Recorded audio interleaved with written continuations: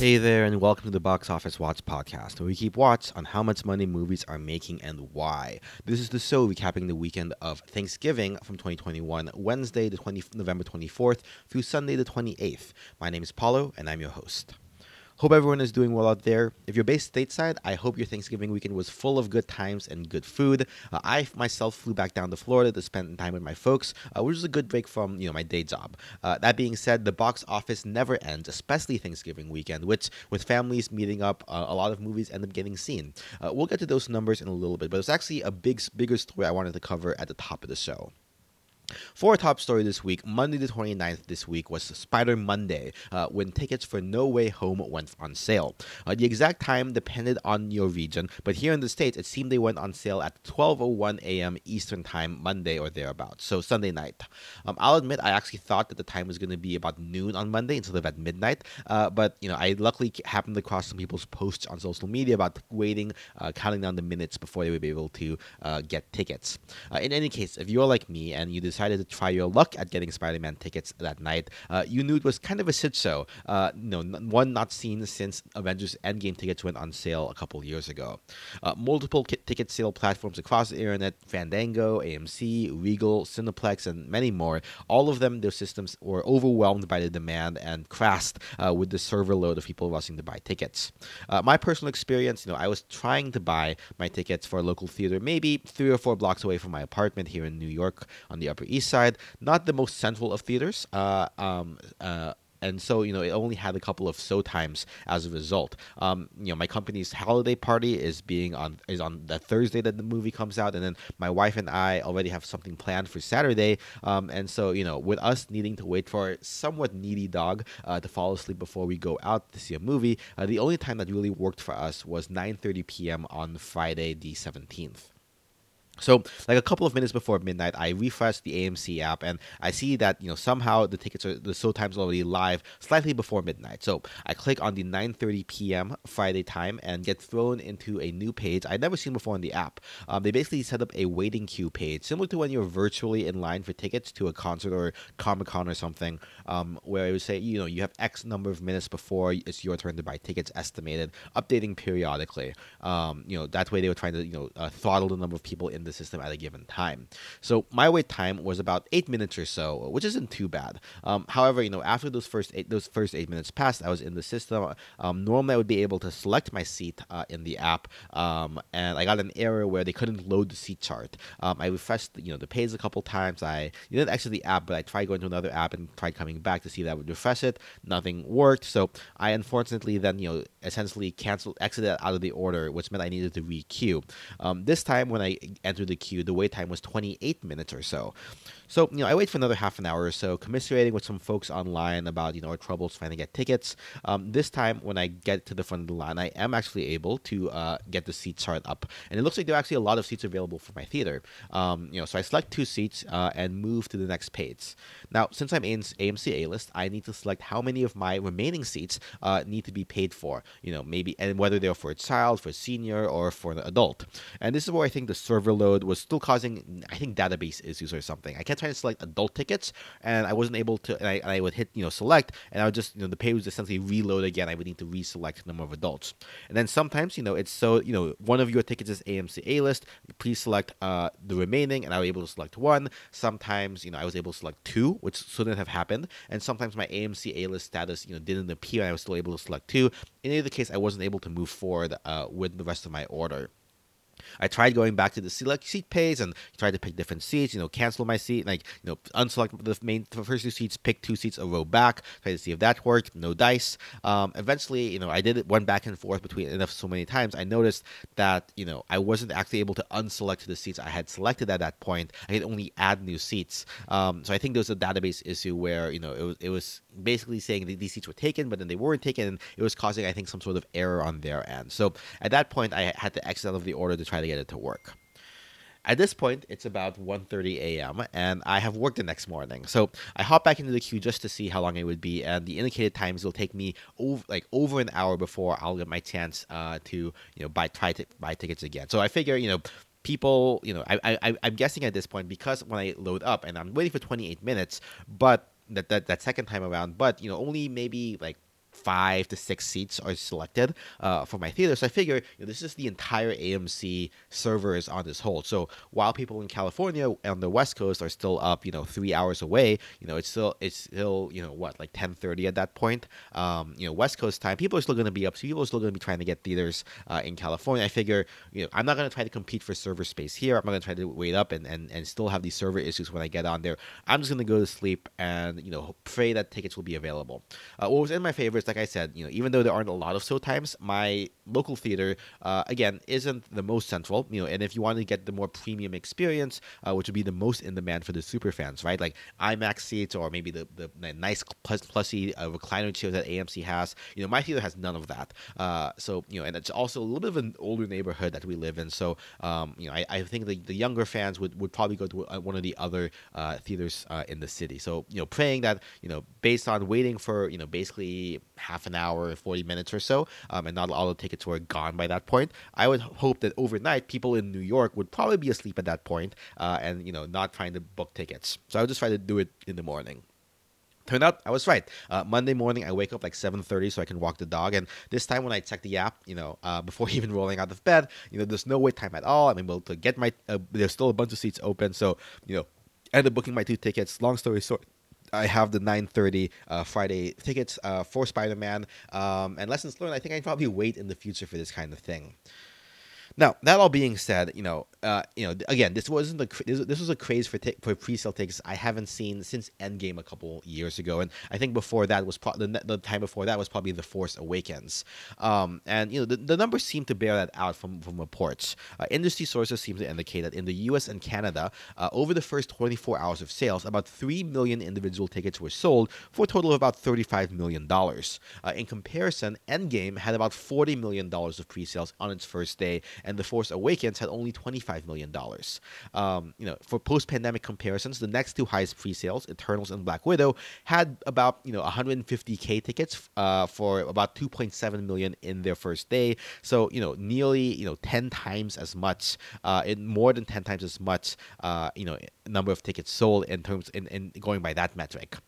Looking a little bit deeper, if you combine the first 24-hour pre-sales of all 2021 films, not only just the next closest ones, every film that's come out this year had pre-sales.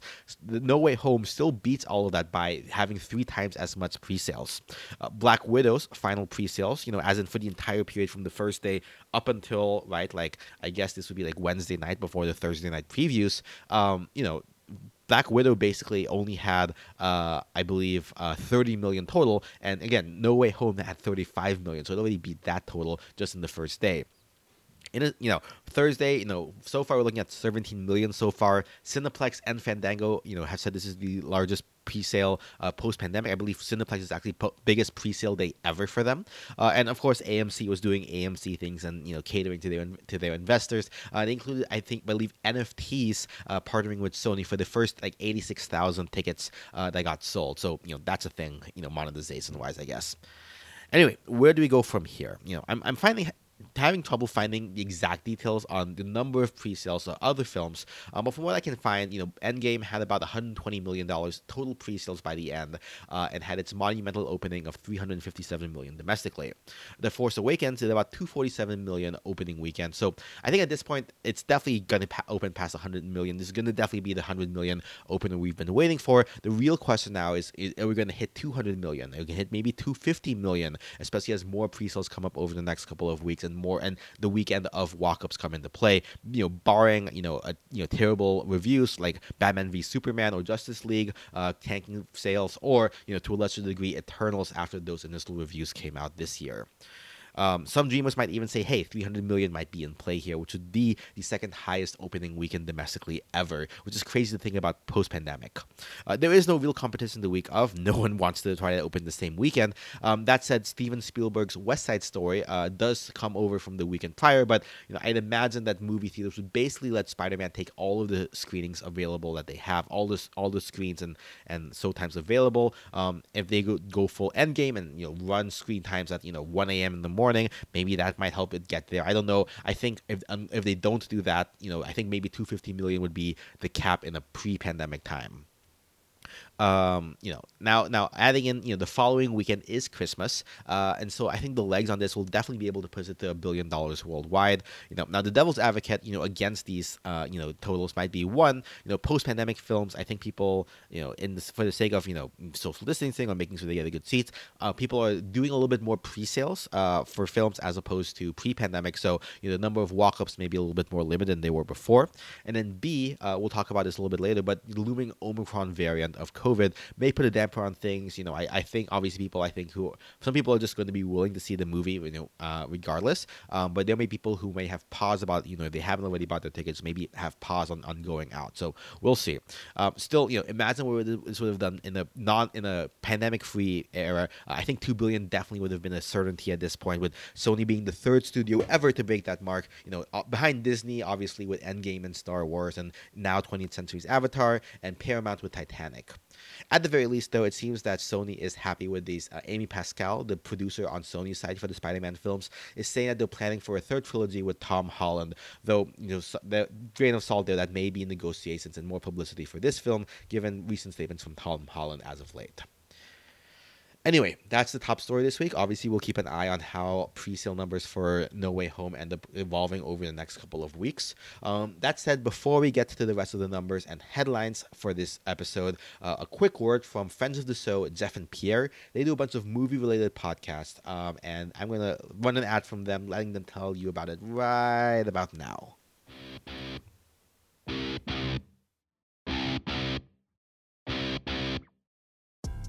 This is Classic Movies Live, the pre-recorded show where we talk about movies that just came out. I'm your host, Jeff, and I'm joined, as always, by my co-host, Pierre. Pierre, what movie are we talking about today? Jeff, what are you talking about? We're recording an ad. Oh, is this an ad for Kicking It with Kendrick, the show where every week we bring on a different expert to talk about the filmography of Anna Kendrick? No, this is an ad for Losing It Over Leo, the show where we chronologically go through Leonardo DiCaprio's career from childhood to his Oscars. Are you entirely certain this isn't an ad for CML Classics, episodes of Classic Movies Live that we recorded 2 years ago?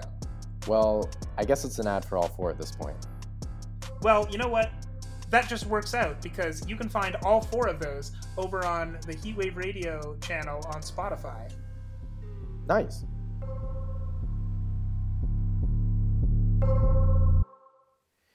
Thanks, Jeff and Pierre. All right, so let's dig into the domestic numbers over the Thanksgiving weekend.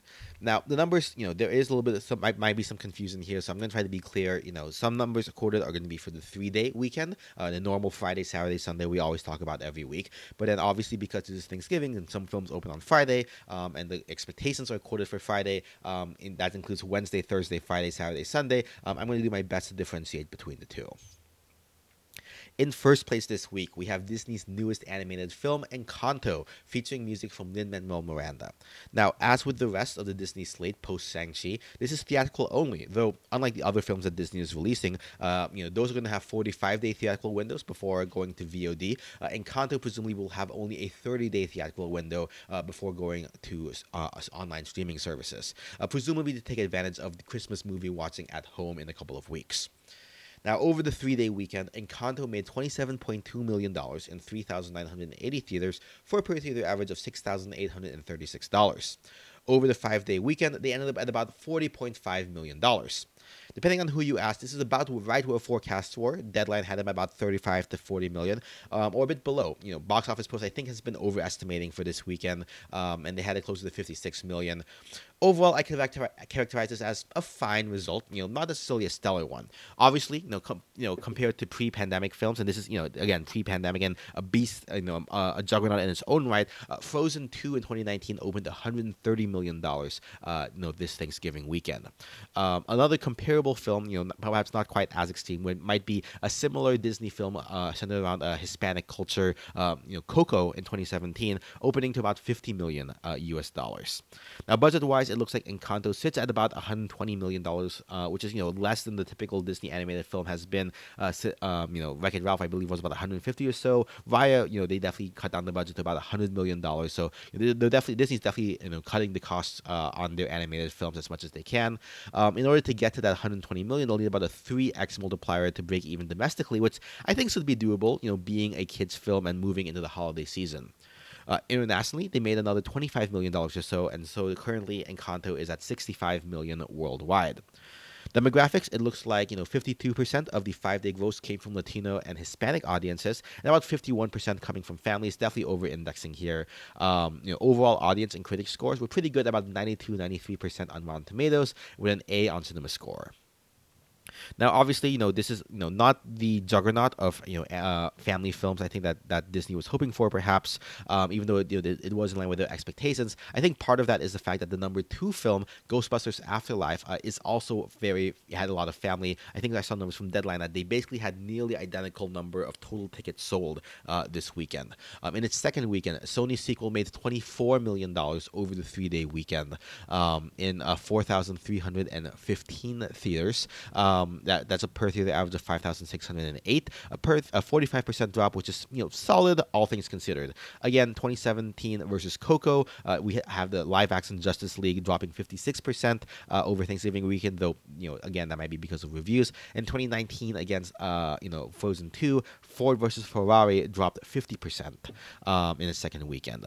Now, domestic total to date for this film is $87.5 million. That already is ahead of the $75 million production budget, as well as the second weekend total of the 2016 Ghostbusters remake, which was at $86 million at this point in time, which had a 54% drop in its second weekend. Again, albeit this was over the summer versus a holiday weekend. Ghostbusters also has the IMAX screens a little bit for this weekend, stealing a little bit more away from Encanto. Now, in third place, we have another new opening, Ridley Scott's second period drama this year, featuring Adam Driver, United Artists House of Gucci, alongside, with Adam Driver appearing alongside Lady Gaga and Jared Leto, Al Pacino, Jeremy Irons, and so many more.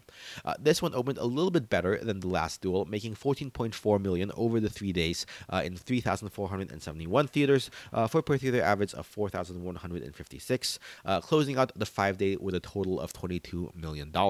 Forecasts for the weekend were about 17.4 for the 3-day and 26.9 for the 5-day from Box Office Pros, while Deadline was more conservative, pegging it to the high teens for the 5-day total. So, somewhere in between these two extremes. So basically met expectations.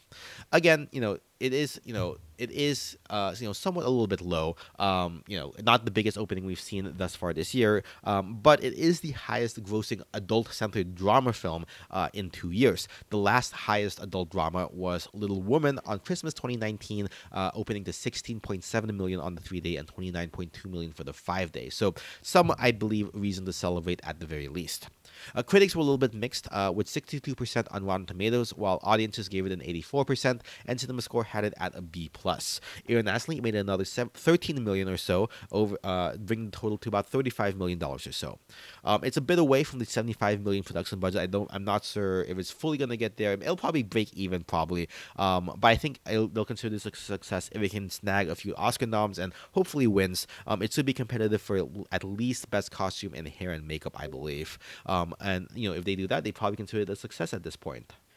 Fourth place goes back to Disney and Marvel with the fourth weekend of Eternals, dropping only 28%. Better in the last few weekends, though. I don't know, that's probably helped by the holiday weekend. It's down to $7.9 million this weekend over the 3 days in 3,165 theaters for a per theater average of 2,504 and a running total of $150 million, crossing that milestone. It'll probably be able to get out to somewhere in the 160 to 170 million range at this point domestically.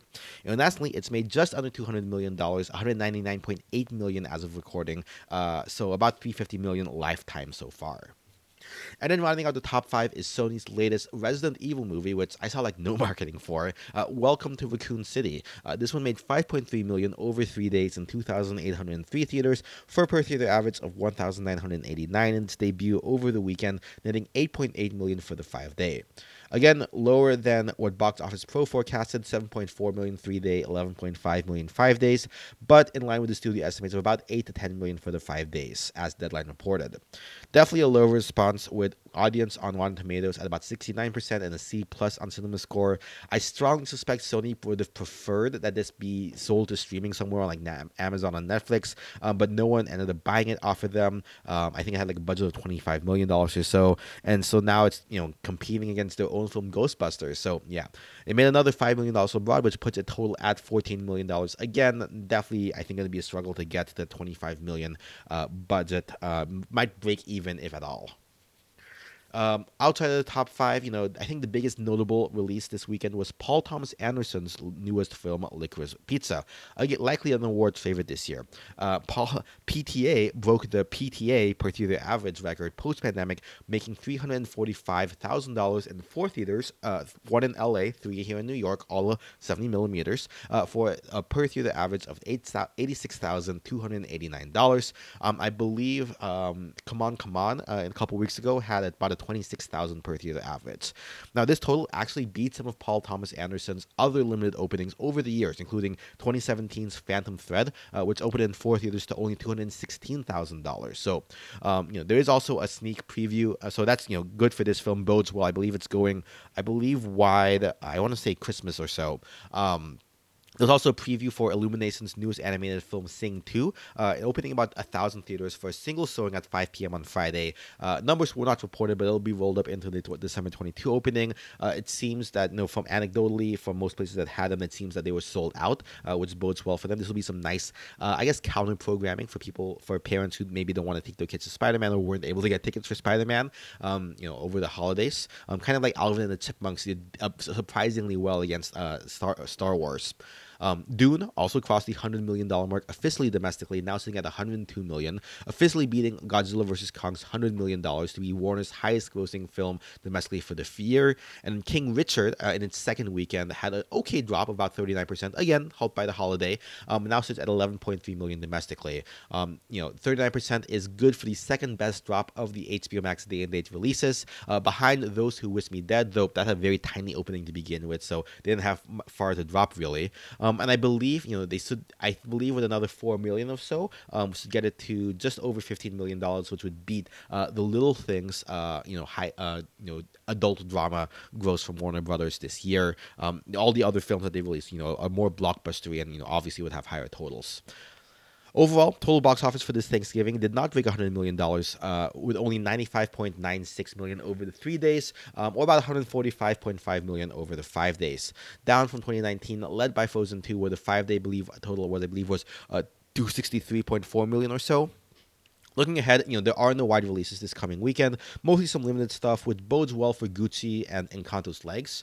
Dune will get those IMAX screens back as well, which will, help push its gross up a little bit further.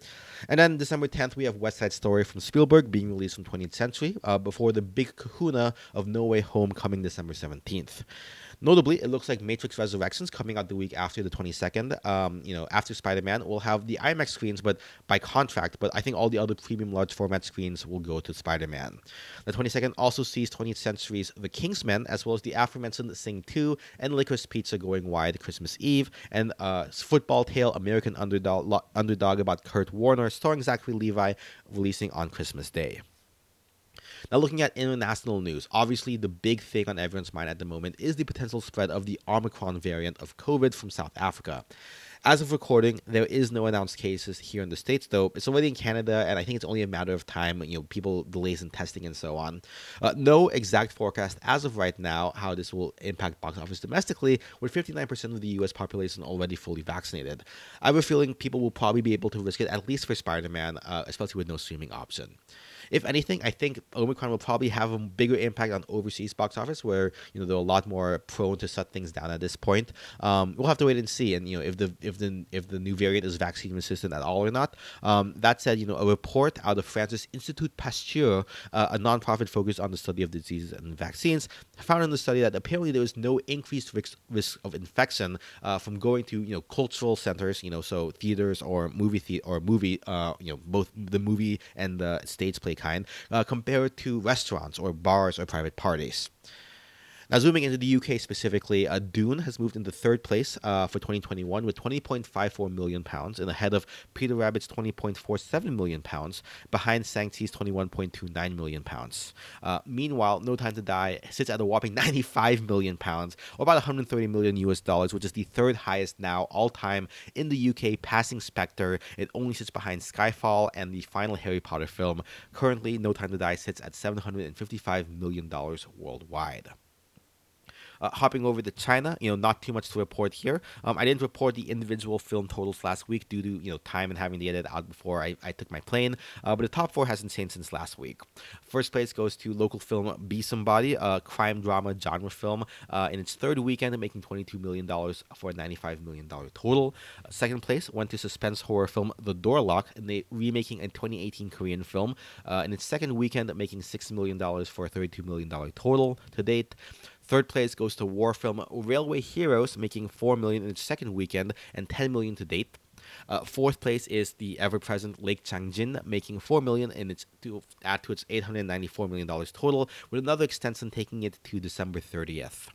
And then fifth place goes to 2020 film The Banker, starring Anthony Mackie and Sam Jackson, with a $1.7 million opening. Here in the States, you can actually catch that on Apple TV. I believe it had a very limited release before going there. Finally, from China, we did get confirmation that the sequel to the 2019 drama thriller Sleep Without a Shepherd, the ninth highest grossing film of 2019 from China, will have its sequel launch on the Spider-Man weekend of December 17th. Basically soft confirming that Spider-Man's going to be delayed until at least January at this point. There's also a report that China plans to increase the number of movie screens from 80,000 today to about 100,000 in the next 4 years.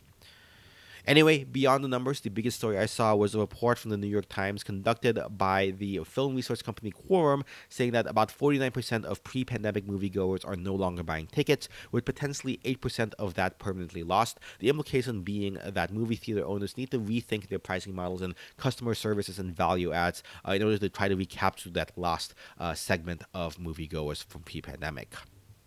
In any case, though, before we wrap up, it's time to go over what I've been watching. These are from last week, but again, I was in a rush, so you get to hear about them now. First up, Ghostbusters Afterlife. Now, again, I didn't necessarily grow up having seen Ghostbusters as a kid, but I do appreciate the impact they've had culturally. To prep for this film, if you've been listening the past couple of weeks, you know that I've watched the original Ghostbuster film and the second one as well, not the 2016 one, though. Overall, I think my main issues with the original Ghostbusters was predominantly the romance, or so-called romance, between Bill Murray and Sigourney Weaver's characters. Felt really awkward and kind of shoehorned in. I definitely didn't get the appeal of how he's, putting the moves on her and all that, but whatever. And there's also the resolution to the conflict around Gozer felt very conveniently resolved. When you didn't really get the sense that they were actively pushing toward the solution. Maybe they were doing it in the background. They didn't really do a good job of showing that. Instead, they kind of focused more on just the charm of these characters, basically, right? Meanwhile, here in Afterlife, I think those issues are resolved, right? The romance between Paul Rudd's character and the mom felt a lot more believable. Hello, sexiest man alive, Paul Rudd. And then the initiative taken by the kid characters to try to figure out what was going on, as well as the groundwork laid by Harold Ramis's character, Spengler, that's revealed throughout the film, counter those original quibbles I had with the first film. Now, we do lose out on having the setting of New York as basically another character, and that's one of the charms of the first film, especially someone who lives in New York. But we also do gain the advancements of CG and special effects technology in the decade since the first one. The original Ghostbusters predated the use of CG technology used in Jurassic Park, and so now we can kind of get the real visual, like the real image of what these ghosts should have been like, right? Like instead of the claymation that they were using back then. If you have a chance, I would definitely recommend checking out the Adam Savage videos on the behind the scenes of being on set and looking at how they got all the props to work and such. We also trade, themes of, small business versus city bureaucracy that was present in the 80s being set in the 90s, from the first film set in the 80s. This one more focused, on more family focused, right? And, stuff about, dealing with imperfect families, right? Like drawing from Jason Reitman's relationship with his father. At this point, I think, it's also safe, they'll go mild spoilers, but, it's been out for a couple of weeks at this point. Not going to lie, I think the callbacks and the cameos by the original Ghostbusters, and some resolution to their story arc. Actually, was, I think, the perfect way I would love to do cameos, especially with actors who have passed away. I'm not gonna lie, definitely got a little. Even though I have just seen the films, I got a little bit emotional seeing what they did with the late Harold Ramis's character as well. This one just overall, I think the number one word I would say to describe this, it just has a lot of heart to it. In particular, I want to shout out the character of Podcast. Of course, my favorite character would be the short Asian kid with a boom mic calling himself Podcast. In any case, though, overall, I would say Ghostbusters Afterlife is a 4 out of 5 for me, possibly a 5 out of 5 if you are a super fan of the franchise. Now, the other film I watched in the past couple of weeks is Lin-Manuel Miranda's directorial debut, and the Tick, Tick, Boom, starring Andrew Garfield, the musical on Netflix. So, for those not aware, Jonathan Larson was the creator of the Broadway hit Rent, and he had a one-man show of the same name, Tick, Tick, Boom, before Rent, actually, about being autobiographical about being a composer in New York in his late 20s. After his early death and the success of Rent, Tick, Tick, Boom was reworked from a monologue into a three-man show that ran off Broadway, and Lin-Manuel actually starred as what took the lead role in the 2014 revival alongside his Hamilton colleagues Leslie Odom Jr. and Karen Olivo, aka Aaron Burr and Angelica. Now, given his Lin-Manuel's background, you can see how the story is particularly important and personal to him. As far as the film itself goes, I think it's really good, right? Now, it's not the most conventional of musicals, perhaps, and maybe there's something missing there that I would have liked to see. But then again, that's kind of what Larson and Rent are all about, right? You can see a lot of threads from this autobiographical story that would later be the framework for what he would eventually do with Rent. I gotta say the standout in the film is definitely Andrew Garfield. Perhaps I just have a soft spot for him. He was the lead of the first real film I really watched with the intent of I'm going to pay more attention to movies, which was silenced by Scorsese, several years ago.